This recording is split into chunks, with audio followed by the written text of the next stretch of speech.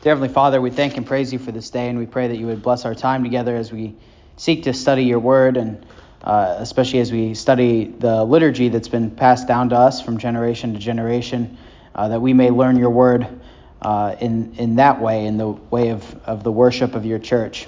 And we pray that you would continue to be with us and open our hearts and our minds. We pray this through your Son, Jesus Christ, our Lord. Amen. All right. So last week we left off in the service of the sacrament. We're really getting close to the end of that. Clock's not right, is it? It's 6:38. It's time for a new battery. Okay. Yeah. 6:38. Yeah. All right. Okay. What is it? Yeah, that doesn't say. That's not right at all. I just looked at the second hand, not the hour hand, but not even that's right. All right. So someone tell me like 5 minutes till 7:30. Yep. All right. We left off after the distribution of the service of the sacrament. So we're on page 211 in the hymnal and page 196 in Lutheranism 101. So either or you can have. That's no problem. So no. Oh, sorry. I'm wrong. That's not right. Sorry, I was in setting 4 for some reason. 199, and 196. Thank you. Okay, so we're at the Nunc Dimittis, which is the song that's sung right after the distribution of communion. The Nunc Dimittis, which...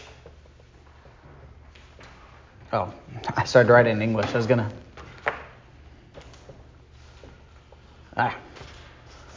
Can't write it all. 2 hours, right? Yeah. Oh. Let me just make sure I get this right here. Dimittis. All right. The Nunc Dimittis, which means, now let your servant. That's what Nunc Dimittis means.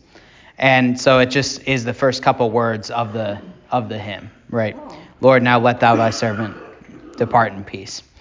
And this is from Luke 2, chapter 29 through 32, and it's a direct quote from Scripture, right? So as I just prayed, that we would learn God's word from the liturgy, right? So sometimes in the church when we're learning God's word, sometimes we look directly in the Bible and then we pull applications out of it, right? And sometimes we look at topics like we are in Lutheranism 101, and then we go back into God's word. It pushes us back into God's word, into the Bible, right?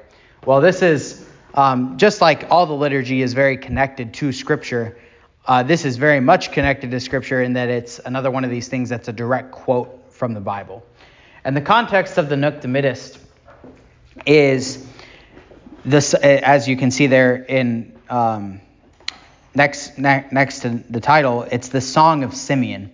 So if you remember this story in Luke 2, after Jesus is born, in order to fulfill the law, the Old Testament law, to be purified, because Mary was unclean since she had this child, they go to the temple, and Joseph and Mary, they bring Jesus to the temple, and there's this saint there, Simeon, who's been, seemingly he's old and he's been waiting his whole life, right? And he says that he would not die until he had seen the Messiah, right? Until the Messiah had come to him. And they bring him the baby Jesus, and he takes Jesus in his arms, and then he sings this song. Lord, now lettest thou thy servant depart in peace according to thy word. For mine eyes have seen thy salvation, which thou hast prepared before the face of all people, a light to lighten the Gentiles, and the glory of thy people Israel. Glory be to the Father, and to the Son, and to the Holy. And then we have the lesser Gloria there again, right? Simeon. Go ahead. One who always lived in the church, or is he one? Yeah, he was the priest of the temple. Yeah, he was one of the priests of the temple that year. And he had been waiting for this moment, right? He was a faithful servant. He'd been waiting for this moment. And if you think about this song, right, again, this is why we're going through liturgy, is sometimes we just sing these things and we don't think about what they mean, right? But think about what this means. Lord, now lettest thou thy servant depart in peace. He's talking about dying, right? He's not just talking about, I'm going to go home now, because this is his life's fulfillment. Let thy servant depart in peace. And remember all the emphasis on peace that we've had up until this. The Lord said, I never actually really thought about this until we've been doing this study the last couple weeks. But in the service of the sacrament, there's this huge emphasis on peace, right? So that we have it starts with the Pax Domini, the peace of the Lord. The peace of the Lord be with you always. That's right after the words of institution, right? So Christ's presence is here, but instead of that destroying us, right, we're saying that God's peace is with you now. The presence of Christ brings peace to you.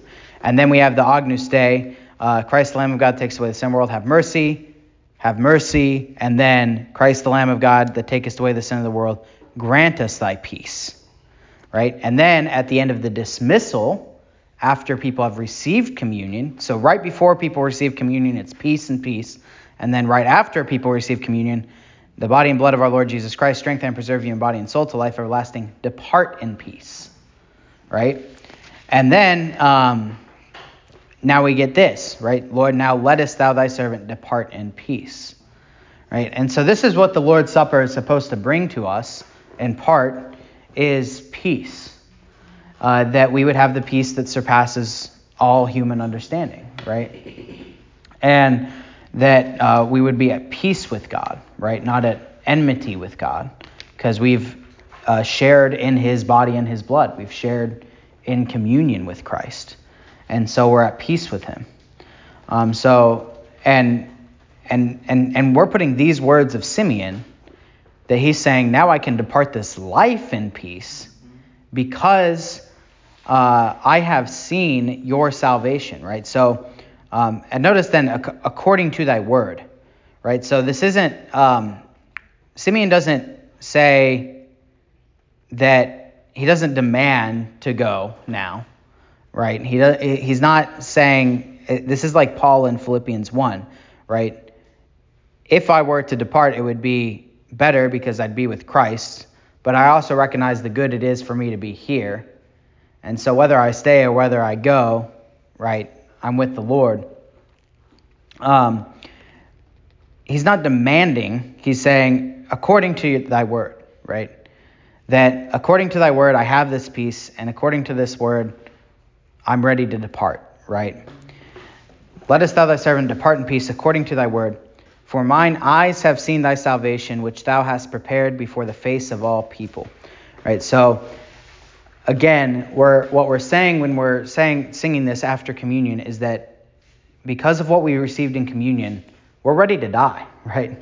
We have all that we possibly need because we've had Christ, right? We've had Christ on our mouths. So what else would we possibly need?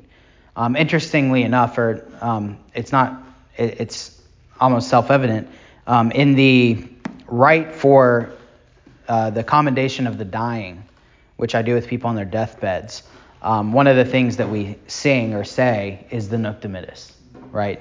Lord, now lettest thou thy servant depart in peace, for mine eyes have seen the salvation, which thou hast prepared. The other place that shows up, by the way, is in Compline, right? So Compline, you don't have to go there, but it's on page 258 in Compline.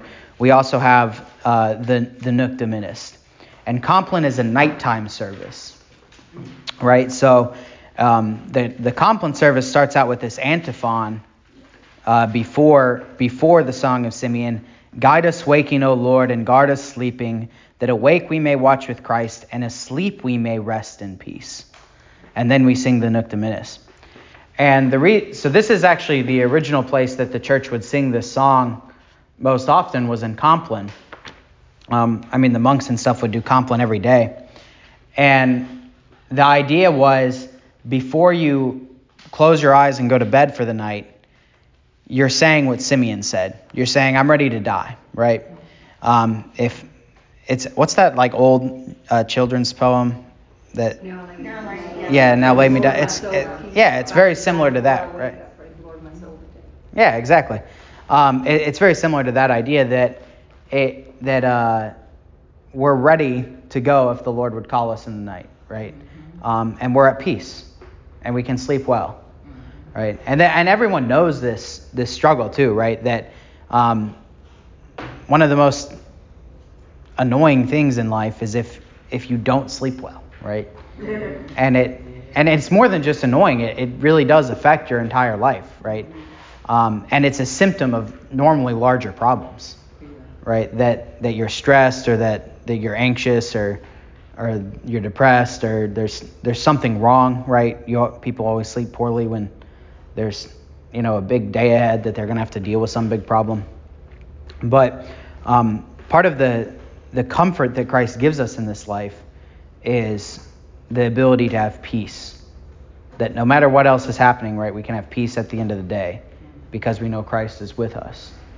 And anyway, but that's especially true. So getting back into the divine service, especially true after communion. And this is actually a Lutheran addition, right? So we've talked about that snowball of the liturgy through history, that throughout history, every generation maybe tweaks or adds or takes away something from the liturgy because of their context, or someone has a actually really good idea or something.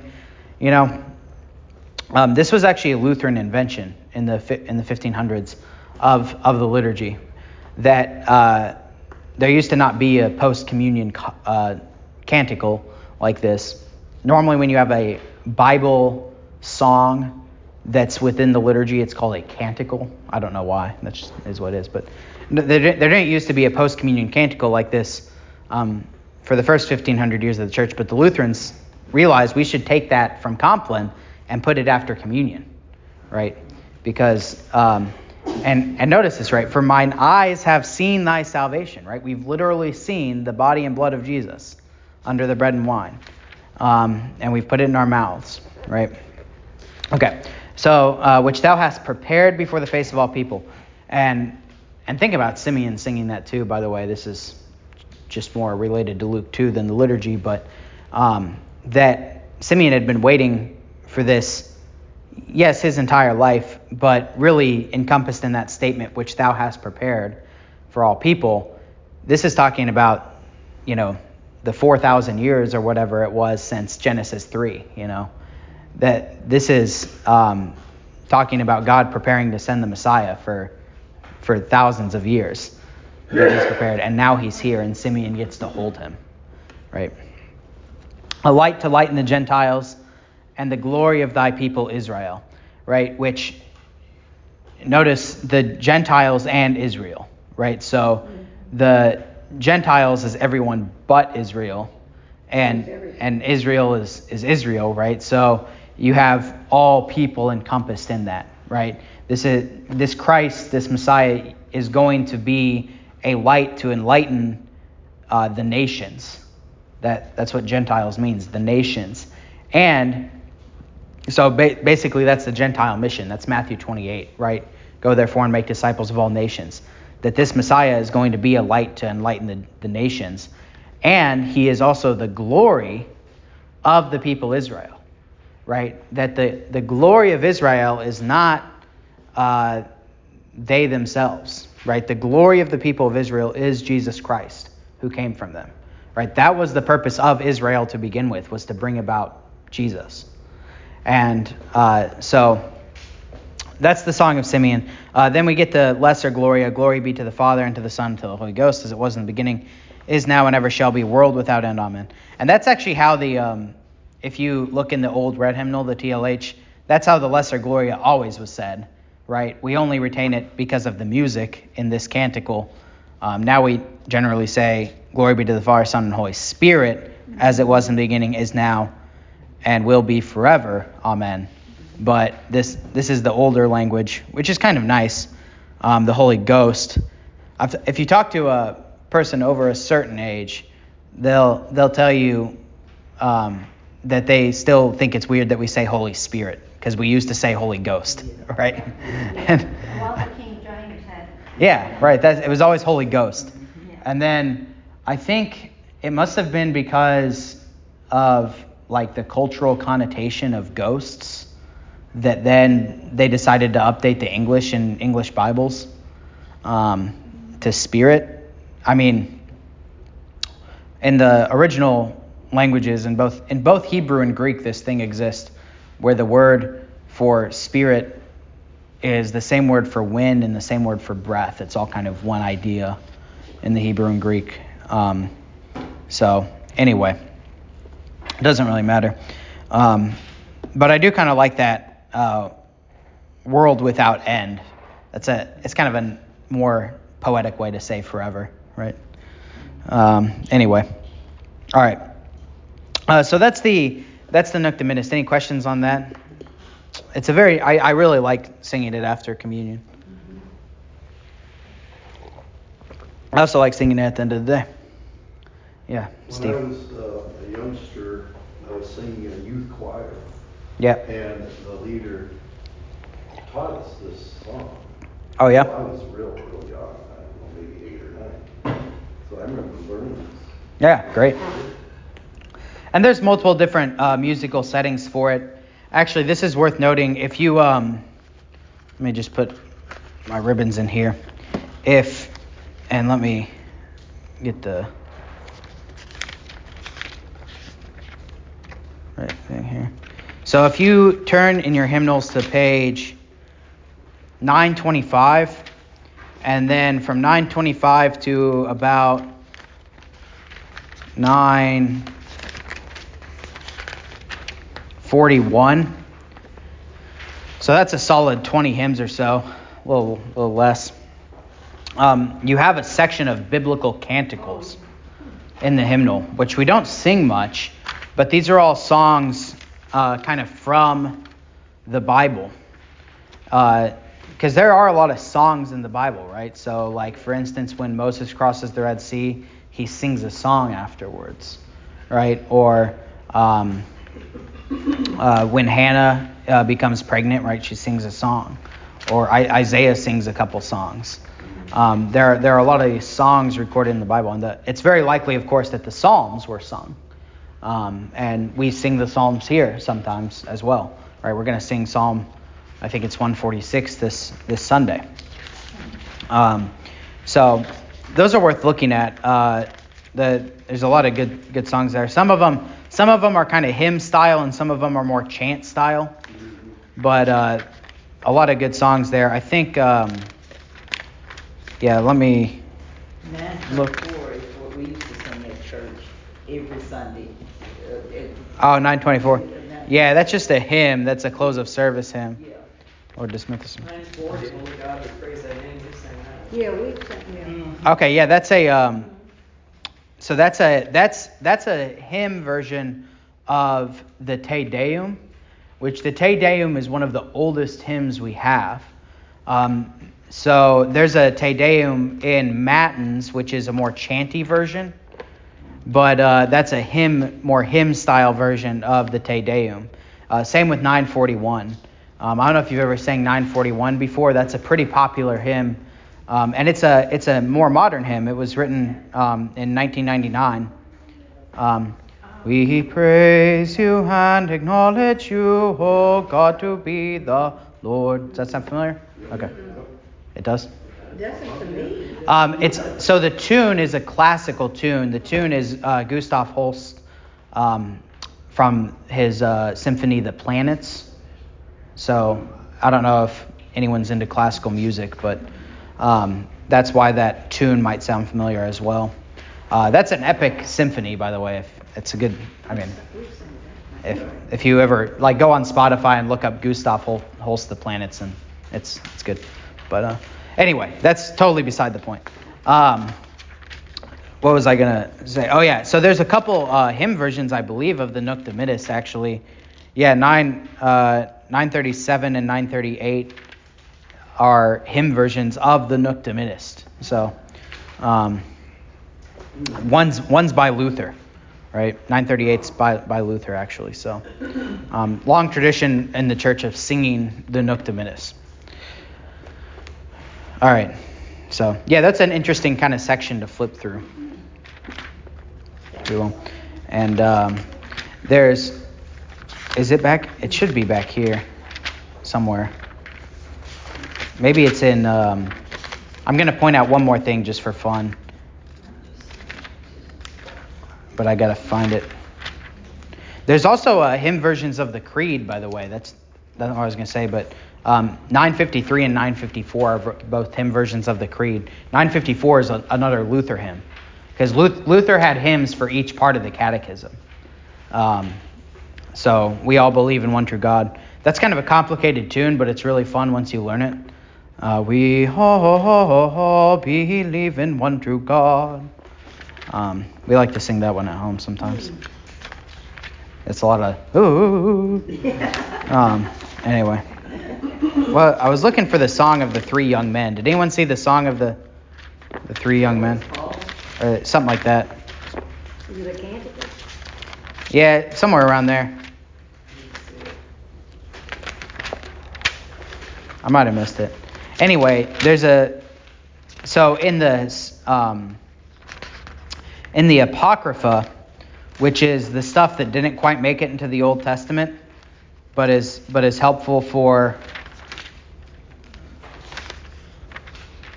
history purposes, the three young men in the fiery furnace sing a song after they get out of the fiery furnace. It's not in the Bible, but it's in the Apocrypha. And the tradition with that song is that it's sung on my favorite service of the year, Easter Vigil, after you read that reading.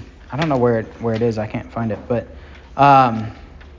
after it's back in the back there somewhere. Anyway, that song's normally sung after you read that reading in the Easter Vigil, which is kind of fun. But we haven't done that here. Anyway, I'll find it later.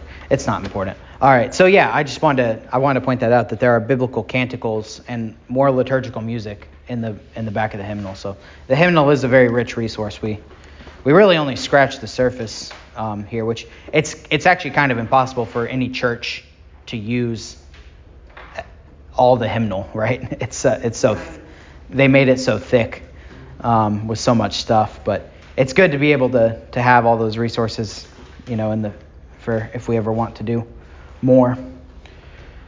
All right.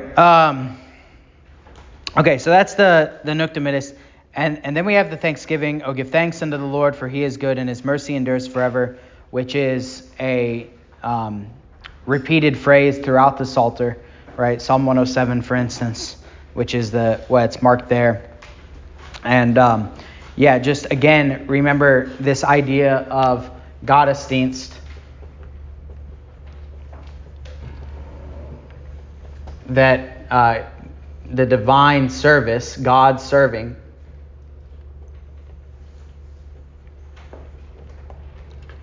that it goes both directions, right?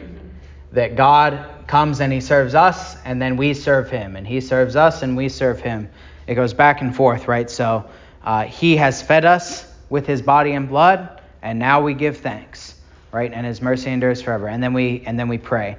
And I love both these prayers, but I do especially love the one that I normally pray, which is the post-communion collect. Let us pray. We give thanks to you, Almighty God, that you have refreshed us through this salutary gift, and we implore you that of your mercy you would strengthen us through the same in faith toward you and in fervent love toward one another. Through Jesus Christ, so on and so forth. I just like the flow of this prayer, right? So it starts out, we give thanks to you. And notice the kind of repetition, right? We already said, give thanks to the Lord, for he is good, and his mercy endures forever. And now again, we give thanks to you, right? So that's kind of similar to what happens with the Benedicamus in a minute. I have to, my Latin pronunciation, I learned Latin with ecclesiastical pronunciation, but I'm teaching Matthias classical pronunciation right now. so I'm totally screwed up. But I'm switching totally to classical because I got to teach all the kids it. So Benedicamus, not Benedictamus. Anyway, it doesn't matter. We wouldn't have known. Yeah, it messes with my head. So we give thanks to you, Almighty God, that you have refreshed us. Oh, yeah, so the way it repeats, we give thanks, is similar to what's going to happen in a minute, where in the Benedicamus, you have let us bless the Lord, and then in the benediction, then you receive the blessing, right? So it's kind of a nice repetition. Okay. That you have refreshed us through this salutary gift, right? So I love the word salutary, that it's this right gift, this good gift, right? That it's an appropriate gift, right? This salutary gift. And we implore you that of your mercy, right? So again, we realize we don't deserve this gift, and yet it's a right gift that's been given to us, that of your mercy you would strengthen us through the same. So through the same is saying that we're, from that gift that we've received, from that sacrament, from the Lord's Supper, that we would be strengthened in, and then we get this nice summary of the law, in faith toward you and in love toward one another, right? What are the two greatest commandments? Love God with all your heart, mind, soul, and strength, and love your neighbor as yourself. Right, so that we'd be strengthened in faith toward God and in fervent love toward one another. So you get it's like that. This prayer like summarizes the whole Bible, right? It's like that we've received Christ's gift, and now of His mercy, that we'd be then go forward in sanctification and faith toward God and then fervent love toward one another, right? Yeah. Whenever you say that, I think of the song on 806, gives thanks with a grateful heart. Oh yeah, yeah. There's so many good hymns. The other one's good too. I like the other hymn, or this prayer. Excuse me. O God, the Father, fountain and source of all goodness, who in loving kindness it's a little bit longer. Loving kindness sent your only begotten Son into the flesh. We thank you that for His sake you have given us pardon and peace. Right there, we got peace again in the sacrament. And we ask you not to forsake your children, but to rule our hearts and minds by your Holy Spirit, that we may be enabled constantly to serve you through Jesus Christ our Lord. So that's a good hymn, a good prayer too. I keep saying hymn, but I don't know. I really like that other one. I kind of always lean towards it. I always want to split the infinitive at the end of that prayer too. I always want to say that we may be enabled to constantly serve you, which is a split infinitive. And I prefer not to speak bad English, so I just always skip the prayer. But for some reason that flows off the tongue. Anyway. Okay. And then we get our final salutation. So this is, remember, our third salutation, right? We had the salutation at the prayer, the collect of the day in the service of the word. And then we had the salutation at the beginning of the service of the sacrament. And now we get the final salutation, the Lord be with you and with thy spirit, right? And this one, it's kind of like a sigh of relief, right? Like we all made it through. Right? We were blessing each other this whole time, like encouraging one another, the Lord be with you and with thy spirit. And then at the final part of the service, we say, the Lord be with you and with thy spirit. It's like this, okay, we all survived.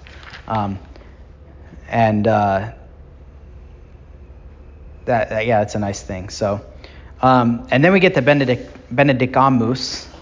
I'm gonna say, you can say Benedicamus. Doesn't really matter to me.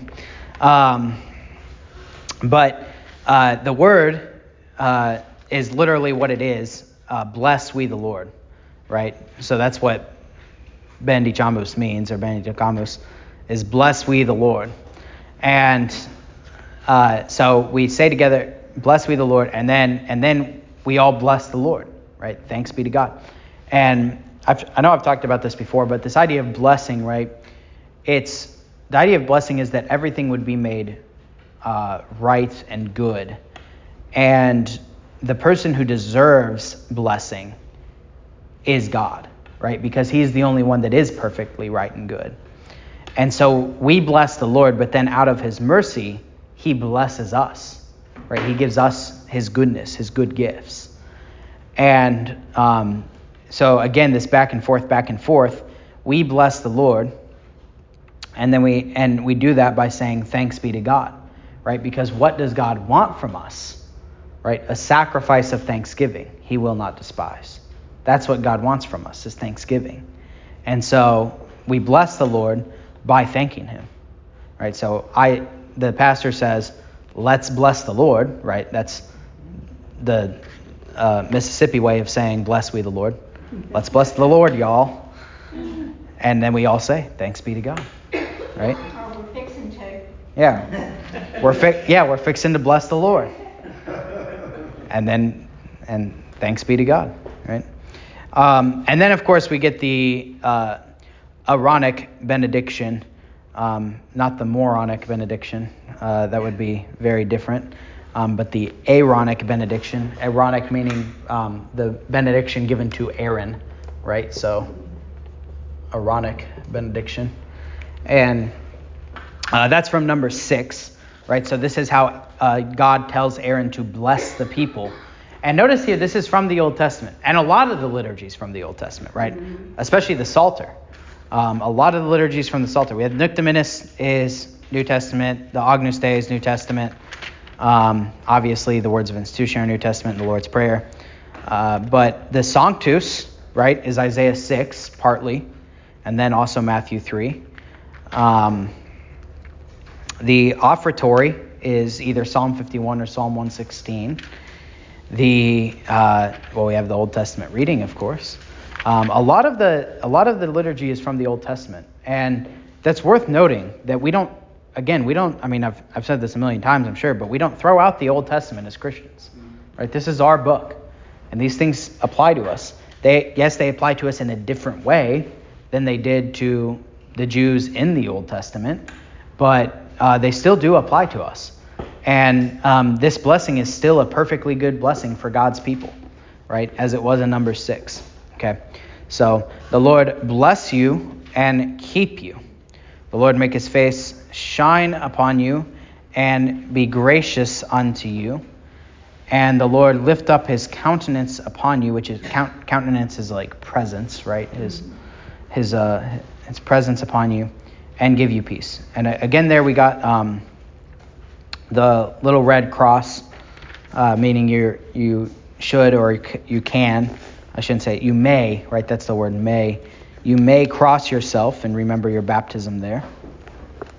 That little red cross, which a lot of people do, right? So it is interesting. I think you don't have to tell me if it is or isn't, but I've heard a lot of people say before, not just here, that this is one of their favorite parts of the service, right?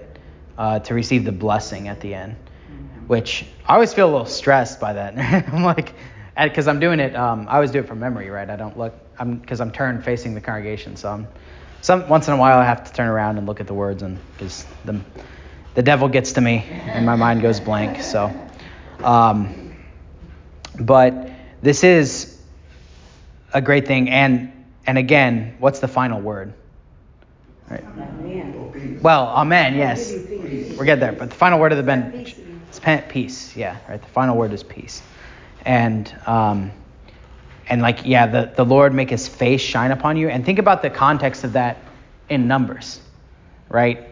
That the people couldn't see the Lord's face, right? And when they saw Moses after he had talked to the Lord, Moses was shining that they couldn't really look at him and see his face.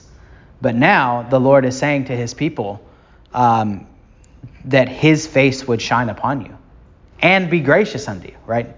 Not his face shine upon you and you be smitten in hell, right? But his face shine upon you and be gracious unto you, right? The Lord bless you and keep you, and his presence be with you. Okay, and give you peace. Okay, and then Divine Service Setting 3 has this very nice triple amen, right? Which unfortunately was lost in the other service settings, that you don't get the triple amen. Yeah, it's great, right? Amen, amen, amen. Right. And what does amen mean? What does anyone remember? It is This so. is true. It is Right. true. Yeah. It Yeah. is true. Right. Exactly. In the Catechism, Luther teaches us, right? Amen. Amen means yes, yes, it shall be so. Right. And if I always change the translation in the Gospels whenever Jesus says truly, truly, that he's saying amen, amen. Right. And since we use the word amen, I don't know why English translators don't translate it that way, because it is a word in English, so why not just use the same word anyway? But that's what he's saying. He's saying amen, amen, right? And this is true. This is true. Truly, truly, right? And which also, when Jesus says that, that means pay attention, right? Because he's about to say something really important that's very true, right? It's extra true, as if that's possible with truth, right? It's extra true. And yeah, but it's nice that we say it here 3 times, right? Amen, amen, amen. And it's that full Trinitarian amen, right? And you're saying amen to basically, I think, to everything that's happened in the service, right? But especially to this benediction, that this is true. This is true. All right. That is the service. What time is it? 7:14. Okay, so we got 15 minutes. So that's the whole divine service. It's only taken us like maybe 4 sessions or 5 sessions to get through, but there's a couple other things we can kind of do in worship here in the next 15 minutes. But yeah, any questions, comments? Yeah, comment about the Sanctus. I had never known that Hosanna means save us. Right. And we do that 6 times in there. Yeah. Hosanna, Hosanna, Hosanna, and then down at the bottom, Hosanna, Hosanna, Hosanna. And that's really calling out to the Lord there. Yeah.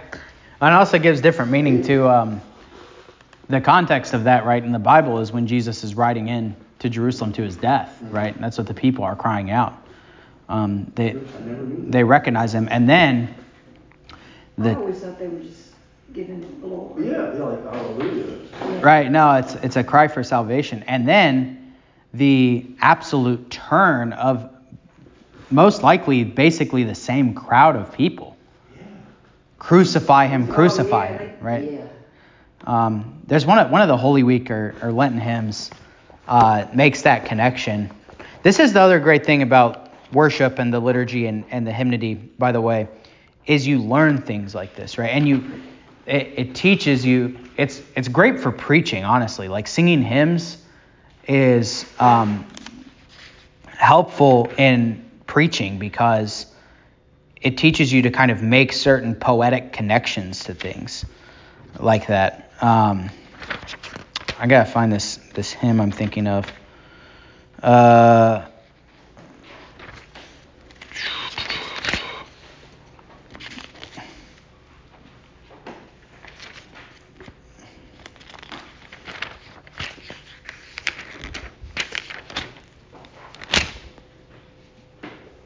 Yeah, this is what I was thinking of. This is a great hymn. 444, no tramp of soldiers' marching feet. No tramp of soldiers' marching feet with banners and with drums. It's great. I don't know if we ever sang it.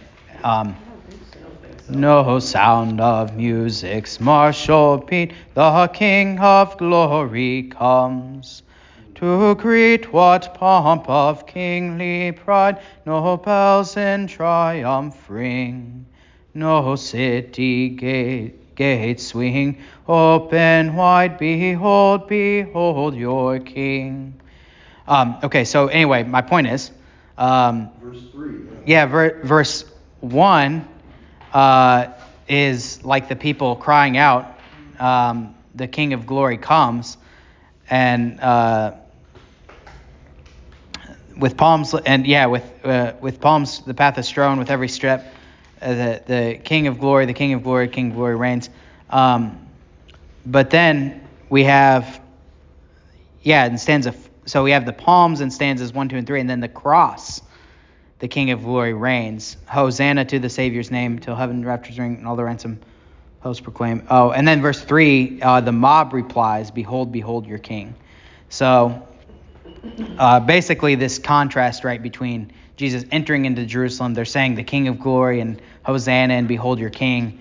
And then, but when he's on the cross, they're saying the same thing, but in a totally different way, right? They're mocking him. So it's not exactly the Hosanna and the crucify, but that contrast of the crowds shouting at Jesus when he's coming. Anyway, that's a great hymn. It's a good like Holy Week hymn, like dun dun dun dun dun dun dun dun dun. Anyway, all right. So any other comments on the liturgy, the divine service so far? All right. If you happen to have your Lutheranism 101 book, or Lutheranism 101 book, and you flip forward a couple pages to 198, it gives this kind of helpful, what's this called? A glossary of terms for the liturgy that, and we'll just go through them really quickly. And this is not just the liturgy, actually, the glossary of terms for the church structure, right? Like what you might see in church. So if you're looking at the book here, right, it's got a glossary of terms here, and then some different church floor plans that are common among Lutheran churches, right? And ours is basically that one in the top. It's about somewhat between the top right and the bottom right. We have the communion rail, but we don't have. But then everything else is like the bottom right. So, and well, it's more like the top right, I guess, because of the pews the way they are. Anyway, but so let's just briefly run through these. So the altar, right, stone or wooden structure, which is the center of the chancel, right? And I made this point before when we kind of talked about this, that the altar, the pulpit, and the font are the three central things in a Lutheran church. I actually talked about word and sacrament and altar and pulpit, I think, but we should include the font as well, right?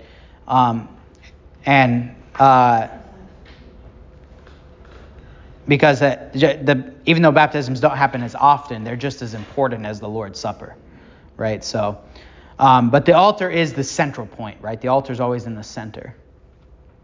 And someone asked me on one of the students at Ole Miss actually asked me on Sunday up there or down there at Oxford, like what is the Lutheran? Because the student's not Lutheran.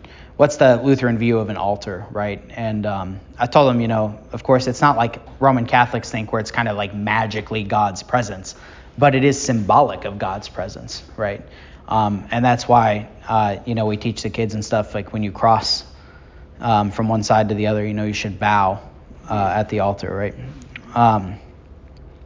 So that's the altar. Then baptismal font, of course, you guys know what a baptismal font is. Sometimes it points out that a baptismal font might be located in its own room called a baptistry, right? Especially if it's going to be in some sort of immersion font. It might be in a baptistry. But for the most part in Lutheran churches, it's a font with just a bowl of water. And it's most common for them to be, if they're stone and like fixed, then they're normally either they might be kind of up in one of the corners of the front, but normally they'll be in the center front or the center back, right? And sometimes center back is kind of nice sometimes because there's a number of churches like this. Some Lutheran churches will keep water in the baptismal font, and then people will dip their fingers in and make the sign of the cross as part of remembering their baptism, right? So we could do that if you want. We could keep water in there. You just got to change it out every once in a while so it don't get stagnant. Right? No one likes stagnant water. You don't want anything growing in your font, right? So, yeah, right. So, but sometimes it's in the back, actually, in the rear, and then people walk kind of through their baptism into the sanctuary, right? Which is a nice symbolism. The chancel, which is a word I've used a lot, maybe I've never explained, is the area in the front of the worship space where the altar, pulpit, lectern, and often the baptismal font are located, right? So the chancel is basically the area that now, with our communion rail, that the communion rail holds in, right? Before it was just that carpeted area. And oftentimes you'll see that there will be a difference in flooring between the chancel and the nave, right? But it's the idea is that it kind of the church mirrors the Old Testament temple, where you have the common place, which is the narthex, and then the holy place, which is the nave, and then the Holy of Holies, which is the chancel, right? And that's where God's presence is. But of course, in the New Testament, things are much more open, right? And that it's not only the high priest once a year that can go into the Holy of Holies, right? But that we're in the Holy of Holies every week. Okay. So then the narthex is the opposite, right? It's the back room where people gather outside the nave. And I always kind of make the point, we don't really have a narthex in our sanctuary. You basically walk in and you're in there's a little tiny narthex, but you basically walk in the nave. But really our narthex is out here, right? That's with the couches. That's really our kind of common place, right? And then, right, it's where the book definition of the narthex, where people usually hand out bulletins. Okay. Nave, now this is great. Nave is Latin for ship. The main portion of the building where people gather to worship and pray. And there's this great imagery here, right, that the place where the people sit is like Noah's Ark, right, where you're saved by the waters of baptism, and you're sitting there in the protection of the church, right? You're sitting in the ship, you're kind of floating in the world, right? But you're sitting in the ship, right? Pew. Long benches in a church called pews. I like these definitions. They're very practical. Some churches now use rows of individual chairs instead of pews. Some churches sell their chairs and buy pews. Okay. Pulpit. The pulpit is the raised piece of furniture where the pastor commonly stands to deliver the sermon. Preaching from the pulpit reminds everyone that the pastor is God's representative, speaking God's word to the congregation. Some pastors prefer to stand between the chancel and the nave while they preach their sermons. That's not me. While they preach their sermons in order to remind everyone that Jesus' death and resurrection have taken away the separation of sin once caused between God and his people. Yeah, I don't get that. It's fine. I mean, I could walk around and give the sermon, but there's a fine line between showing what the book says here, where it's, to show everyone that the distinction between the separation of sin between God and his people have been taken away. There's this fine line between trying to show something like that and then yeah. Well, I think if you walk, it seems too worldly. People would be paying attention to where you're walking. Right. I just want you to listen to what I'm saying. People are sitting back 5 rows, you just walk down there right by them. Yeah, people are more concerned about me walking around than they are about what I'm saying. Yeah, so it's not for me. The pulpit has a purpose, is what I'm saying. Yeah. So, lectern. We already talked about this. Lecterns are actually kind of new, and we ended up taking ours away to save space, and now we have a nice podium in here. Not all churches have lectern. If there is no lectern, this is not true. Whoever wrote this is wrong. If there is no lectern, readings take place at the pulpit. That's a very new idea. The old school way, which is the correct way, is to read from the horns of the altar, which I already talked about before. So this guy doesn't know what he's talking about. All right, sanctuary. The sanctuary is the area around the altar and chancel. But normally people just use the term sanctuary to refer to the whole worship area. Right. All right. Sacristy, a room where the chancel and paraments and linens and sacramental vessels and altar supplies are kept. And nothing else goes in there, K.O. Arnold will find you. That's right. Yeah. Yeah. So the old term for what K.O. Hearn does is sacristan, right? That you'd have someone that would keep things, right, in the sacristy, right? And at the seminary, you had, and then the people under them were sextons. So you'd have the sacristan, sexton, and people always the seminarians at seminary always vied for that job for the seminary chapel because it paid well and you just got to hang out in the chapel. So if you were a seminary student, you got to be the sacristan your fourth year. That was a high position. And by paid well, I mean minimum wage. But you got to do church stuff, which was fun, right? So. And then the vestry is a small room where the pastor and his assistants keep their vestments to prepare for worship services. Some churches don't have a vestry, obviously, as ours does not. So but I have a very nice large office, so I'm not complaining.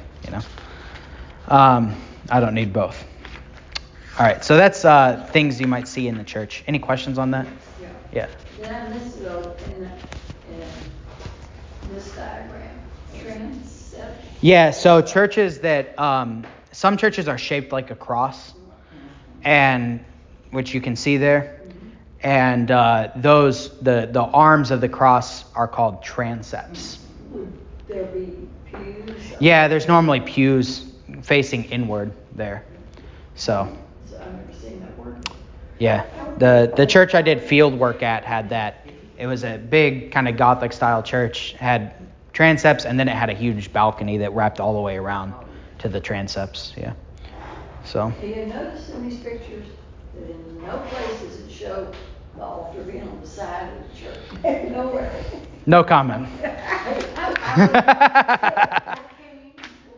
We walked in, we came back, and right.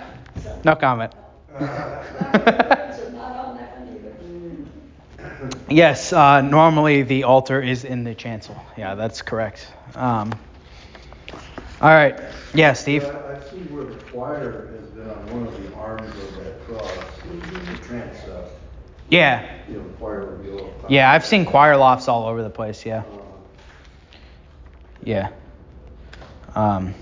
So, yeah, it just kind of depends. So, that is how it is. Any other questions or comments? It's about time. I'm not going to do anything else. Next week, we're going to pick up chapter 25, which is a time for everything, which is about the church year. And then I guess we'll look at that. After that, there's the heritage of music in the Lutheran Church. That might be interesting. Maybe we'll do that. So. And then that gets us, we're almost through part 4 of the book, right, and into part 5, which is, we actually started with a piece of part 5 about the Lutheran confessions. This was years ago now, but I mean, heck, we're over halfway through, so we're doing good. All right, let's close with a word of prayer. Dear Heavenly Father, we thank and praise you for all that you give us, all your good gifts. Especially for the gift of the Lord's Supper, we pray that we may continue to receive it, to know that we have seen your salvation and that we can depart in peace. We pray this through your Son, Jesus Christ, our Lord, who lives and reigns with you in the Holy Spirit, one God, now and forever. Amen. Amen.